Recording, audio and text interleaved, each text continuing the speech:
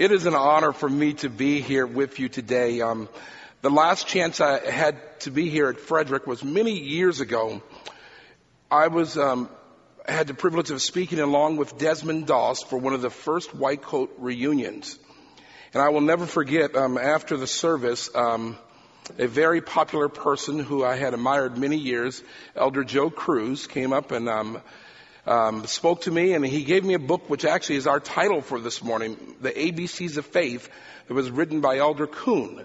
And I have kept that little book with me all my life. And so coming here today, the last few weeks, I decided to simply use that as the title for this special occasion.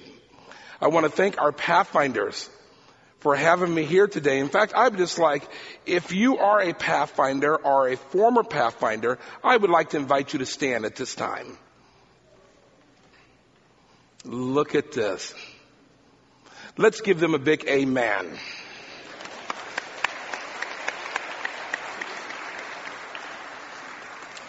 Many of the principles that I learned that helped me so much in the military were learned when I was a Pathfinder. And I've always just kept that very close to my heart. Now, if I talk a little funny or a little fast, I ask you to please bear with me. A few years ago, when the Lord impressed me to go into ministry, I decided that I would go to Oakwood College in Huntsville, Alabama. Now, I had served as a Bible worker for many years, and in fact, 10 evangelistic crusades. I had the chance of organizing young people to give Bible studies. And so one of my heroes was a retired minister by the name of Earl Cleveland. And many of you have heard of Elder E.E. Cleveland. And so I decided to make that my very first class that I would ever take in college would be by Elder E.E. Cleveland. Now, when I went to the class, no one told me that the class was so popular that they had to hold it in the church sanctuary. And many times there'd be as many as 300 people there. So this is my first day of class. I had never been to school in my life. I walk in, I sit down, and finally he walks in. He has a sheet of paper and he looks on it and he says, "There's a boy here that used to work in the White House. Where is he at?" I didn't say anything. He looked again and says, "I know you're here." And so I thought I better just raise my hand and get it over with. And so I raised my hand. He says, "Come on up here. Come on up here." I was horrified. I stood there in front of the whole group, and Elder Cleveland looked at me and said, "Well, say something to the class." I looked and said, "Sir, I don't like speaking in front of people." He says, "You don't like speaking in front of people? What are you studying to be here at Oakwood?" "A preacher." That made it worse. Finally, he says, "Say something to the class." And so I started talking and talking and talking and talking. And finally he yelled, "Stop, stop, stop." He said, "Son, we're going to have to work on you. You talk so fast and your grammar." He says, "Of all the people I've ever heard speak in my life, I don't think I've ever heard anyone say the word Jerusalem in one syllable." I'm going to ask you all to bear here with me too today. Now, one of the things that I would like to say before we start up, people like to ask me all the time, what was it like working with the different presidents of the United States? I started with President Reagan. I ended with President Clinton. And I will tell you this, that the Lord humbled me very fast and very early. You see, there's one official rule in the White House Honor Guard, and it's this, that you're never allowed to speak to the President of the United States, even though some days he's right next to you, unless he speaks to you first. And they let you know that from the very beginning. Do not speak to the President, because a lot of times we're with him and he's about to speak and he's going over his notes, and so we're not allowed to speak to him unless he speaks to us. Now, I had been there for maybe a week in training, and they finally made this announcement. "We need someone to open up a door for a banquet." "Where's that Johnson at?" the sergeant said. And so I raised my hand. He says, "Johnson, get up here. Can you open up a door?" I said, "Yes." He said, "Well, this is going to be your first assignment. You maybe see a congressman or a senator or something, so you better be on your best behavior. I know you've only been here a week." And so we go to the Hilton Hotel there in downtown D.C., And I have to be honest with you, it was probably the most fanciest thing I've ever seen in my life. Ladies in evening gowns and sterling violins. It was just absolutely beautiful. And they assigned me to a door, and they said, as soon as you see the Secret Service in the back nod at you, you open up a door, and then maybe the congressman will walk by you and go up and they will give their little speech. So I'm standing by the door, and then all of a sudden the strangest thing in the world happens. A Secret Service agent walks by me, goes up to the platform, takes the microphone, and simply says, I need everyone to please leave the room at this time. Please gather all your belongings. So people started leaving, and then they brought in bomb-sniffing dogs. And so I started to leave. And he says, no, Airman, you stay there by the door. Now I'm thinking, this is fine. If this place blows up, I'm going to be the only one left in the room now. I'm horrified. I'm standing there and just thinking the dogs are sniffing everywhere. And then finally did the strangest thing. They started setting up metal detectors like at the airport at all the entrances. And then after a half hour or so, people started coming back in again. And the place was full. I'm still there standing by the door. And finally they give me the signal. I'm excited. I had called my mother and told her to look at C-SPAN. She might see me. I was so excited.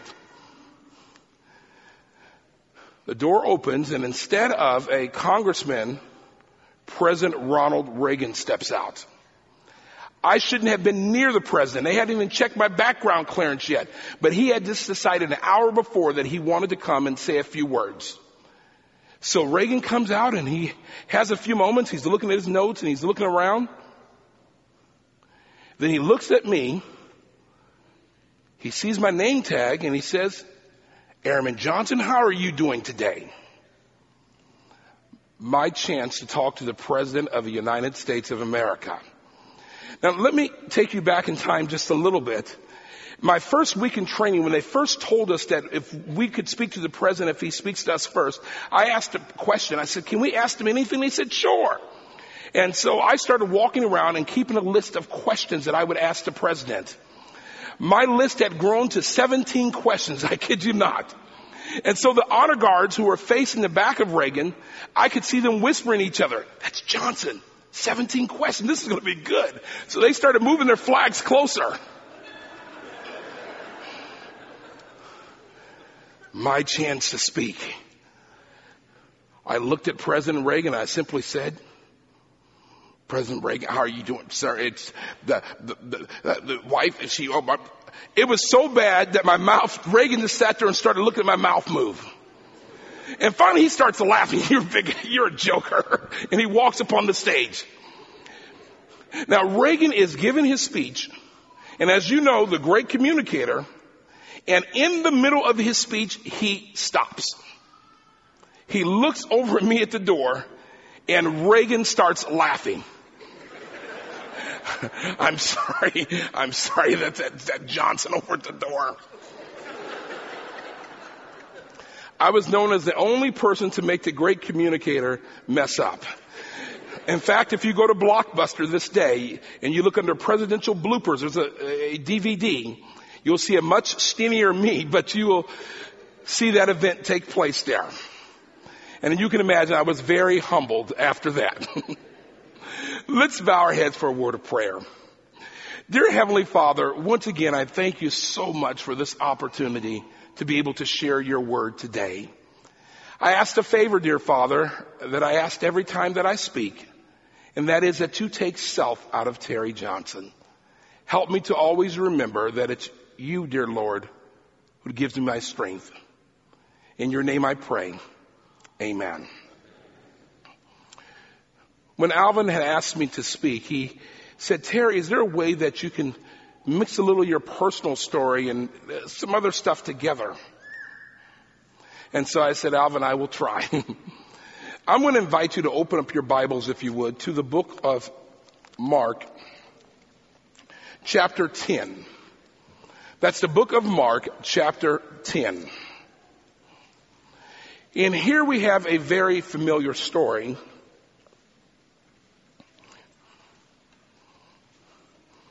Mark chapter 10, verses 46 through 52.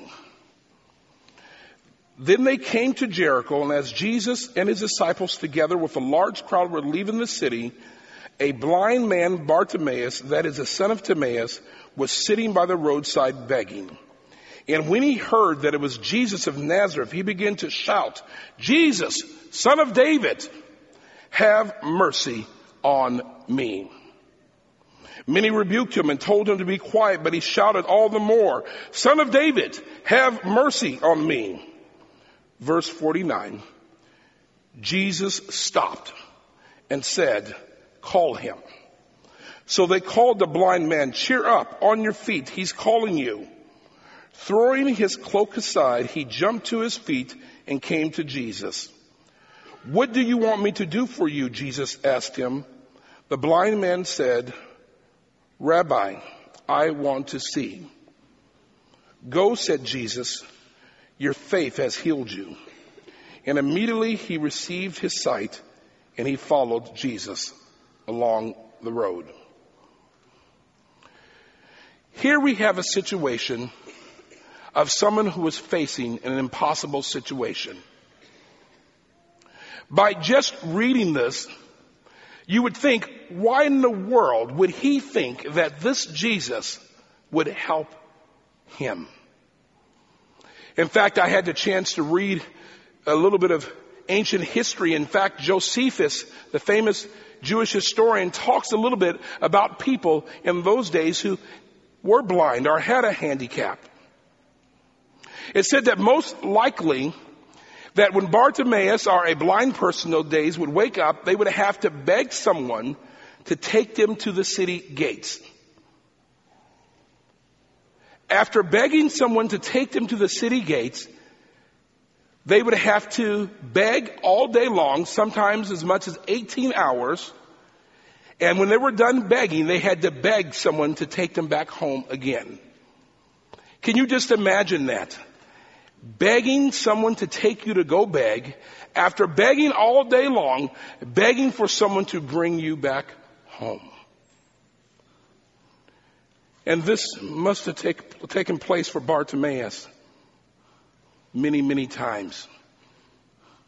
Now, the interesting thing here is that when he heard that it was Jesus coming, he began to shout and he began to cry out, "Jesus, Son of David, have mercy on me."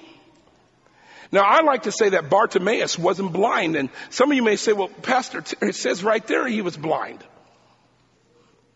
But the phrase or the title, Son of David, was used only for the true Messiah. So, in other words, Bartimaeus may have been physically blind, but he was not spiritually blind. And there were many in that day who could physically see Jesus, but they could not spiritually see Jesus. Oh, friends, that's good news for us. It lets us know no matter what we might go through in life, no matter how bad things might seem, we can always spiritually see Jesus. And it's interesting that some of the people who probably brought Bartimaeus there were some of the very ones telling him to be quiet. Friends, that's why I say it's very important to make Jesus your best friend. Make Jesus the one that you go to first when you face problems, when you face difficulties. I had the privilege of training as a psychologist there at Loma Linda. In fact, when I would do my little counseling sessions, there was a little plaque that I had on my desk that my grandmother had given to me. And it's a little plaque that I put on my desk. In fact, if you visit my office, you'll still see it. And it simply says this: "Have you prayed about it?" And I would have clients come in, and they would come in and getting ready to start, and I would simply look at this little plaque, point at it, and say, "Whatever, before you even talk to me, have you prayed about it?" Now, if it was something very emergency or serious, I would definitely talk to them. But if it's just something they want, I said, no. You go, you talk to Jesus, and then you come back to me. Because when it boils down to it, friends, The only one who's going to stick by us closer than a brother is going to be that of Jesus Christ. And it's interesting, if Bartimaeus would have listened to some of these people, his story would have been over with right there. They would have said, be quiet, don't bother Jesus. He doesn't have time for you. And he could have easily gotten discouraged and walked away. In fact, many of us, as we face spiritual difficulties, many times, instead of us going to Jesus first, we may go to a friend or a neighbor or someone, and that person may say something we don't like, and once again, we get discouraged. And maybe we walk away. But Bartimaeus didn't do that. The Word of God says that he cried even the more, Jesus, Son of David, have mercy on me. Now, if I could take you back in time just a little bit. If you could imagine a little second grader. I mean, he's a little cute fella. Except the only thing is that he's bigger than the rest of the kids. You see, the average little second grader was like this tall. He was this tall and this wide. Bless his heart.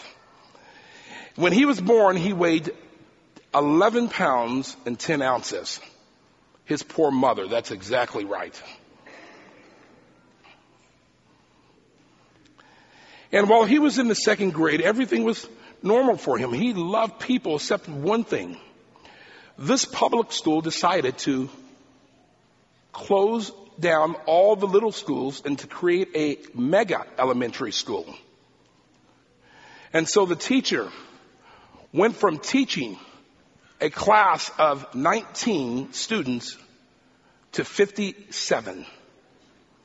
Can you just imagine that? One second grade teacher with 57 students. She didn't know what to do, and so she decided she would divide the class into 3 sections. The very first section were for kids who could learn very fast. The middle section were for kids she had to work with just a little bit longer. And the third section were for kids who were in their own world. Well, this little fellow started off in the front row. I mean, he loved to talk. He was energetic. He loved school. One day, something happened that forever changed his life. You see, the teacher was writing something on the chalkboard. And he looked up, and it was simply the ABCs. And the teacher stopped after the letter D and said, I need someone to come up here and finish writing their ABCs. This little fellow who was sitting on the front row was thinking, don't pick me. Don't pick me. Don't pick me. And you know what happens when we say that? The teacher looked right at him and said, you, come up here. And the little fellow goes up. She says, I want you to simply write your ABCs and have a seat. So the little fellow wrote A, B, C, and then he froze. The teacher said, well, go ahead, finish. And he stood there. She says, well, just go ahead and say your ABCs. He said, A, B, C. And then he froze. And then the teacher realized that this little fella had been faking it. All the times they would have reading, he would go to the bathroom or he would have an excuse. He left it at home. So she didn't know what to do. So she took the little fellow and put him in the second row and then eventually the third row. And she just couldn't get him to read or to understand anything. And finally, in her frustration, she just set him in the back of the class and she gave him a coloring book. Boy, he said, I love school. All I have to do is color. And while the rest of the kids would learn their ABCs and different things, and he would be in the back just coloring away, as happy as he could be. Well, finally, after 4 or 5 months, a Another teacher walks in and she sees him in the back and sees him with a coloring book, and she asked him this question.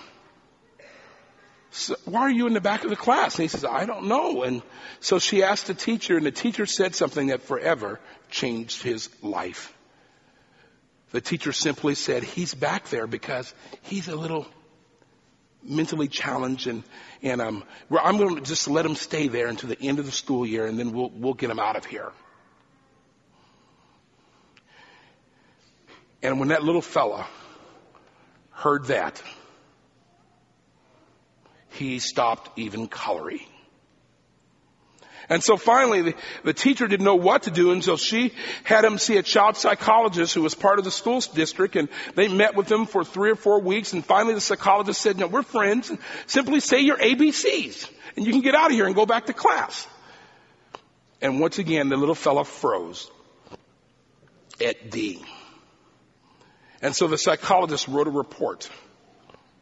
Now, if you were to visit my family home there in Troutdale, Oregon, outside of Portland, you would see our family Bible.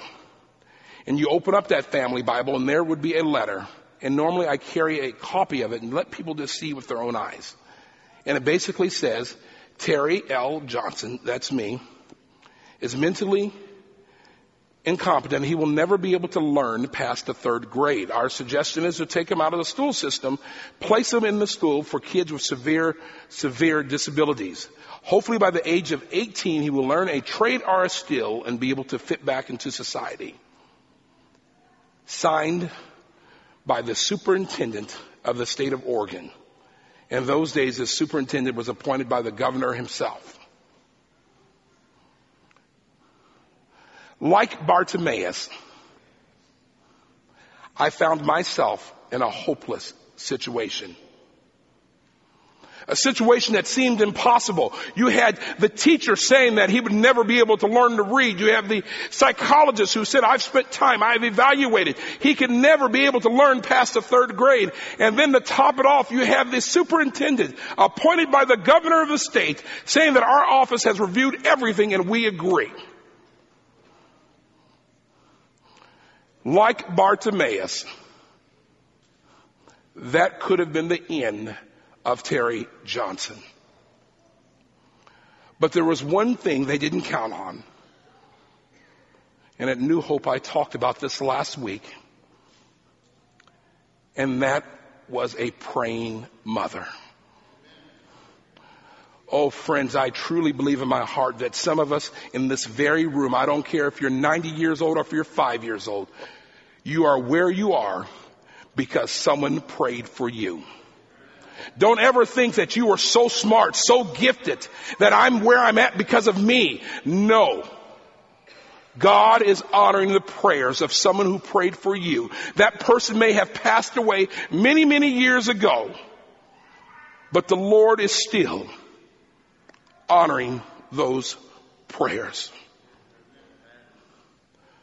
Someone prayed that my son will know Jesus. And that's one of the reasons you're in this room here today. Someone prayed many years ago that my daughter, I just pray that she will understand that Jesus loves her. And that's part of the reason you have that love for Jesus today. Because someone cried out for you. Someone cried out, "Oh Jesus, Son of David, have mercy." And we're still living off those prayers.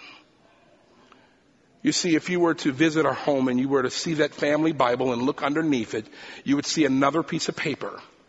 And on that piece of paper, it has 117 different elementary schools written on it. Every single one of them has a line drawn through it. You see, Mother made a list up of all the schools she could think of. She was going to have me move with relatives in Louisiana, California, anything it would take to get her son back in a normal school system.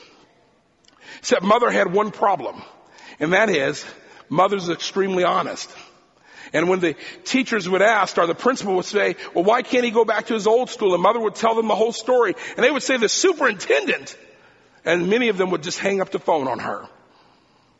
Finally, a next door neighbor towards the end of that summer. And I will never forget that summer as long as I live, because my mother would pray over me. Every single night, she would say, Lord, do a miracle for my son. Every night faithfully. Well, a neighbor said, well, you know, my grandkids went to Columbia Christian, this little non-denominational Christian school down the street. They're not very big at all, but maybe they'll take them. And so my mother had a meeting with the principal, and the principal and my mom talked, and he heard the whole story, and he was a good Christian man. And he said, Mrs. Johnson, you know, I really understand what you're going through, but we're a small school. I could never ask the teacher to spend that much time with one single student. He says, at least let's kneel and have a word of prayer that God will do something. And so my mom and that principal got on their knees and they prayed. And when they were done, they got up and he told my mom bye, and there was a teacher who was standing by the door. Now that principal said that he had done something with my mom that he had never did in his 33 years of being a principal. And that was to leave the door open, especially if it was a sensitive conversation. But he left the door open, and as a result of that, there was a teacher standing on the outside. And that teacher walked in as my mom walked out, and she went up to the principal and simply said, what grade would the little fella be in? And the principal said, who are you talking about? The lady who was just here, her son. And he said, well, I don't know, if he didn't learn anything in the second grade, I guess he would have to do that all over again. She says, you know, that's my class this year. He says, yes. She says, why don't you let me take him? He says, Mrs. Sherlock, that'd be way too much. She says, I'll make a deal. Let me have him for 6 months. And if he can't learn to read or get any better after 6 months, then you can take him away. But at least let's say we tried. And so, friends, I will never forget that very first day of class. Mrs. Sherlock was doing something up front, and all of a sudden you could hear a squeak, squeak, squeak. She turned around and said, who's making that noise in my class? It was me, and I had my desk, and I was pulling it to the corner. She walked over to me and said, son, what do you think you're doing? I said, sitting in the corner. I always sit in the corner. She says, well, not in my class. She picked up the desk, brought it to the front row, and sat it down. And I thought, whoa, I like this lady. She says, well, have a seat right here. I'm going to give the rest of the kids their assignment. I'll be right back. Now, friends, I will never forget Mrs. Sherlock as long as I live. She was originally from Ireland, and Mrs. Sherlock was 5 foot tall and 5 foot wide. Bless her heart. Mrs. Sherlock came back with a Bible. She sat the Bible on the desk. She said, all right, we're going to work on your reading. I looked at her and said, I can't. She says, what'd you just say? I said, I can't read. She said, I better never hear that word. Can't, don't, quit, give up. Any of those words in my class, or you're going to get in trouble. What does the letter look like to you? That's all I'm asking you to do, is to try. And once again, I said, I can't. She says, wait right here. I have the cure. And I'm thinking she's going to come back with some glasses or maybe a magnifying glass. I like this lady. Well, she came back okay. Now, some of us older ones remember those days when they could still spank in school. She came back with a 12-inch ruler. She set that ruler right next to that Bible and says, if you say one more negative word without trying, you're going to get it. What does the letter look like to you? And once again, I said, I can't. And she took that ruler and went pow right on my hand. And from that moment on, I thought she was the meanest lady I had ever met in the world. Every day at recess, the first 15 minutes while the rest of the kids would be out playing, she would simply take out her Bible, take out her ruler, and says, all right, we're going to work on your reading. After school, when all the kids could play while the buses were lining up, she would be there with me with her Bible and her ruler. Day after day after day after day. Friends, finally, in 6 months, guess who was reading? Terry Johnson had learned to read. It was absolutely a miracle. In fact, when I was at the President's Honor Guard, one of the first things you do is you have to take what we call a presidential psychological examination. Anyone who works within 10 feet of the President of the United States, they have to go through this 3-day series of tests. And it's just a fancy test to see if you're crazy or not. That's what it boils down to. So we're in the room and there's Secret Service, CIA agents, all these guys, and we stayed for 3 days and they finally said everyone had passed. Except we would like to see one person. Where is Terry Johnson? I remember Secret Service agents walking by me and said, man, you must have lied or cheated. They're going to get you. I'm horrified thinking I'm going to get arrested here. And so I decided I would be smart. I would let everybody leave and then I would go up to the instructor. So I let the whole class empty out and I walk over to the instructor and I said, I'm Terry Johnson. She says, you're Terry Johnson? I said, yes. She says, I would like to shake your hand. I said, shake my hand? Sure. She says, the reporters will be up here any minute with their cameras and stuff. This is so exciting. Reporters and cameras? She says, we're taking bets on you downstairs. Taking bets on me? She says, don't you know? I said, no. What? You're going to be the first handicapped person to work for Ronald Reagan. Handicap? She says, we're trying to figure out what method they use to be able to teach you to read because you have dyslexia. Not only do you have dyslexia, you have one of the worst cases we've ever seen.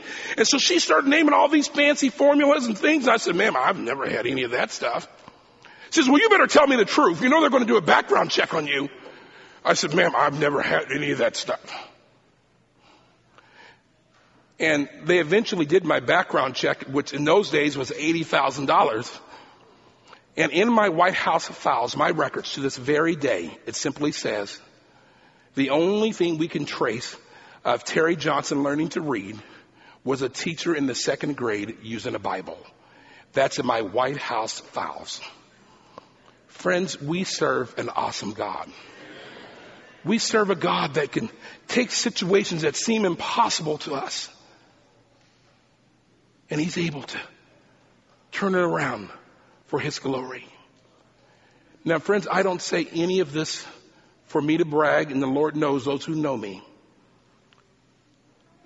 But I'm less than 6 classes away from completing my PhD. The same little fellow who they said would never be able to learn past the 3rd grade. So my question to you here today, what are you facing that seems impossible? What situation is making you want to give up? What child in your mind you have just said there's just no way that this son or this daughter is going to be able to know Jesus? Friends, I have one word for you. Nothing is impossible. As I close here today, there's a story I want to share with you which is very close to my heart. I normally don't even say this in public. But one of the things I decided to do was to get my license of being a chaplain, because that would help me to be able to go into prisons and different places. And those who know that prisons and juvenile homes, they have one of the largest population of kids with learning disabilities, or adults who had learning disabilities.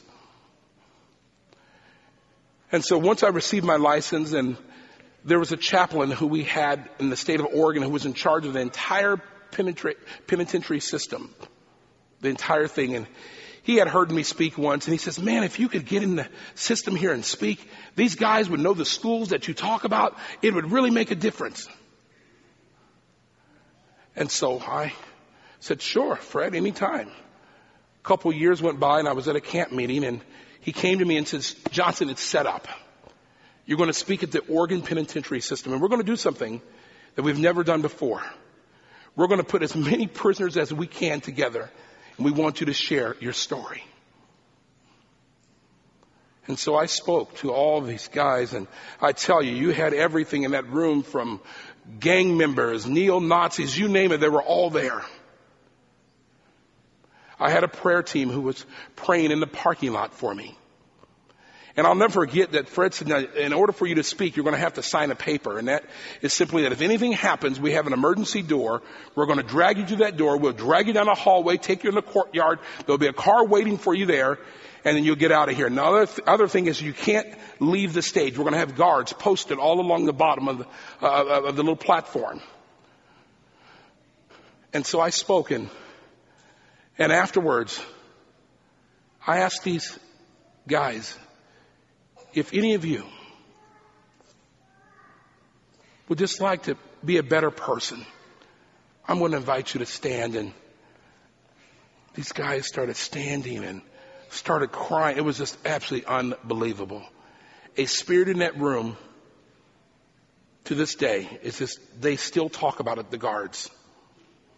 Now, there was one person they brought in after everyone had already been seated, and only those on the platform could see him because he was in the very, very, very back. And it was interesting because he had chains on, handcuffs, and then a chain that went to another chain around his waist, and then another chain to shackles on his ankle. He had 4 guards. They sat him in a chair. These guards had their nightsticks out, and they surrounded him the entire time I was speaking. And when I made that appeal to stand up, this guy stood up. The guards pushed him back down again, and he stood up. And finally, they were almost fighting back there. They were trying to hold him down. He's trying to stand up. And I'm thinking, if this guy wants to make a stand for God, let him stand. And so before I knew it, I don't know what I did. I jumped off of the platform. And as I jumped off, the guards tried to reach me, but the prisoner kept coming in closer. They were trying to pat me on the back, and I just kept on walking to the back. I get to the back, and the guards and these guys are fighting, and I yell, stop! If he wants to stand up for God, what harm is that? Let him stand. And the guards backed away. And this guy stood up. Then he walked over to me. He gets within 6 inches of my face. And he simply says, you don't remember me, do you? Now, trust me, if I knew someone that bad that they had to have 4 guards, shackles, handcuffs, I think I would have remembered him. I said, well, no. He said, who sat next to you in the 2nd grade before they put you in the corner with that coloring book? It was one of my classmates who I hadn't seen in all those years, over 20-something years. He says, me, it's Tim. He says, Johnson, man, this doesn't make sense. You were worse than I was, and look at you now. He said, you want to hear my story? He says, they put me in McLaren the next year. I thought for sure I would see you there. And you just sort of be so glad your mother didn't listen to them. That was the worst place that you can ever imagine. He says, by the time I was 15, I had been arrested 17 times. They would catch me, bring me back there, catch me, bring me back there. And finally, after my 17th birthday, they just let us loose and just said, do what you want to do. He says, I started selling drugs. He says, I want you to go home. I want you to do an internet search. Get on the internet and just simply type in the word human calculator. He says, that was my street name. Because I would always tell people I had problems reading, but I could do math and no one would believe me. So I started selling drugs, and they called me the human calculator because I never used paper. All my transactions were in my head. He says, when they arrested me, I was the largest drug seller from San Francisco to Seattle, Washington. $50,000 a week. They originally got me on tax evasion. Then they tied some murders to me, and so that's why I'm here. I'm sentenced for life. I'll never get out of here. So that's why I fight and do all this stuff, because I'm going to die in this place. And then he said something to me. He says, Johnson, I just don't understand this. You were worse than I was. You have a master's degree. This doesn't make any sense. What made the difference between you and me? And friends, for the first time in my life, I thought about it. And what made the difference was God's amazing grace. Oh, friends, God's grace is so awesome. His grace is honoring those prayers that were sent up for you. His grace is what keeps you going every single day. My mom had the privilege of leading Tim to the Lord. Tim now is the assistant chaplain. He'll never get out of prison, but he's the assistant chaplain there in that penitentiary system to this day. So don't tell me things are impossible for our God. Don't tell me that the child you've been praying for, it just doesn't seem to work. It just seems like nothing's happening. Because we serve a mighty God. And friends, I would like to end on this note. Maybe there's someone here today that there's someone that you've been praying for. Maybe from your point of view, it looks impossible. It looks hopeless. You have tried and they keep going back to their friends. Don't give up. Maybe you're that person. Maybe you have lost your connection with God. And you want to say today, Lord, I want to connect with you. Maybe you're a young person here and you've been influenced by your friends and they have tempted you to start doing stuff that you know that's not right. And I just want to say to you today, God has a plan for you. Connect with him today. And so as we close here, I would like to have a special prayer for any of you who might have one of the situations I've talked about. Don't worry about who's looking, who's not looking. It's between you and the Lord. And as I have the benediction, I'm going to invite those of you who would like a special prayer to please stand. And it's just between you and the Lord. God bless you. Let's bow our heads. Dear Lord, like Bartimaeus, there are some here in the room that are facing situations that seem impossible. There are some here today, Lord, that has a child they've been praying for, a grandchild, a niece, a nephew, but it just seems like, Lord, there's no hope. But Lord, we have learned from Bartimaeus here that nothing is impossible with you. When everyone told him to give up, he cried all the more. May that be an example for us here today. Lord, we realize that Bartimaeus did 3 simple things. He asked you for help. He believed that you could really help him. And he claimed his victory in faith. So I ask that prayer here for my friends. If they don't remember anything else I have said here today, may they remember the power of ABC. Ask, believe, and claim. There are some here today, Lord, that they're not here by accident. You had them come out today. They needed to hear this. I pray now that they will be able to apply it to their life. And once again, Lord, may they realize that nothing is impossible with you. And may you look at us like you did Bartimaeus and say, your faith has made you well. In your name we pray. Amen. Amen. God bless you. You may be seated. And thank you so much for allowing me to worship with you. Thank you.